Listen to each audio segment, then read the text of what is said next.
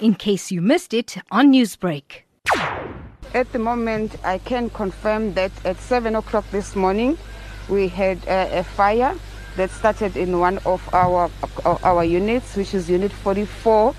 And then our team on site fought the fire, and then we were supported by eThekwini municipality, and the fire was extinguished exactly at 8:45 a.m. this morning. We have no casualties during this incident.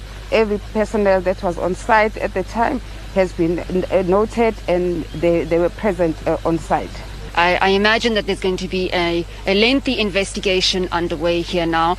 Yes, an investigation will be happening in terms of what actually transpired that caused the fire at the refinery.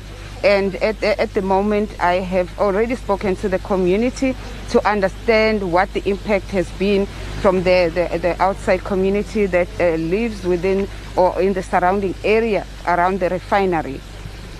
As your portfolio, the public affairs manager, so as you said, you speak to the community often. There's been cries from this community in Wentworth calling for the oil refinery to move because this is not the first time that this has happened. Is this true? Has it occurred in previous years?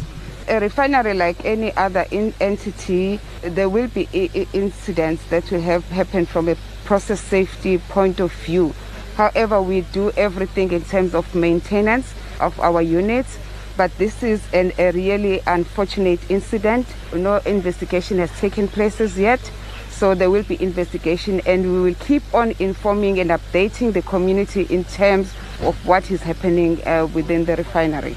Newsbreak, Lotus FM, powered by SABC News.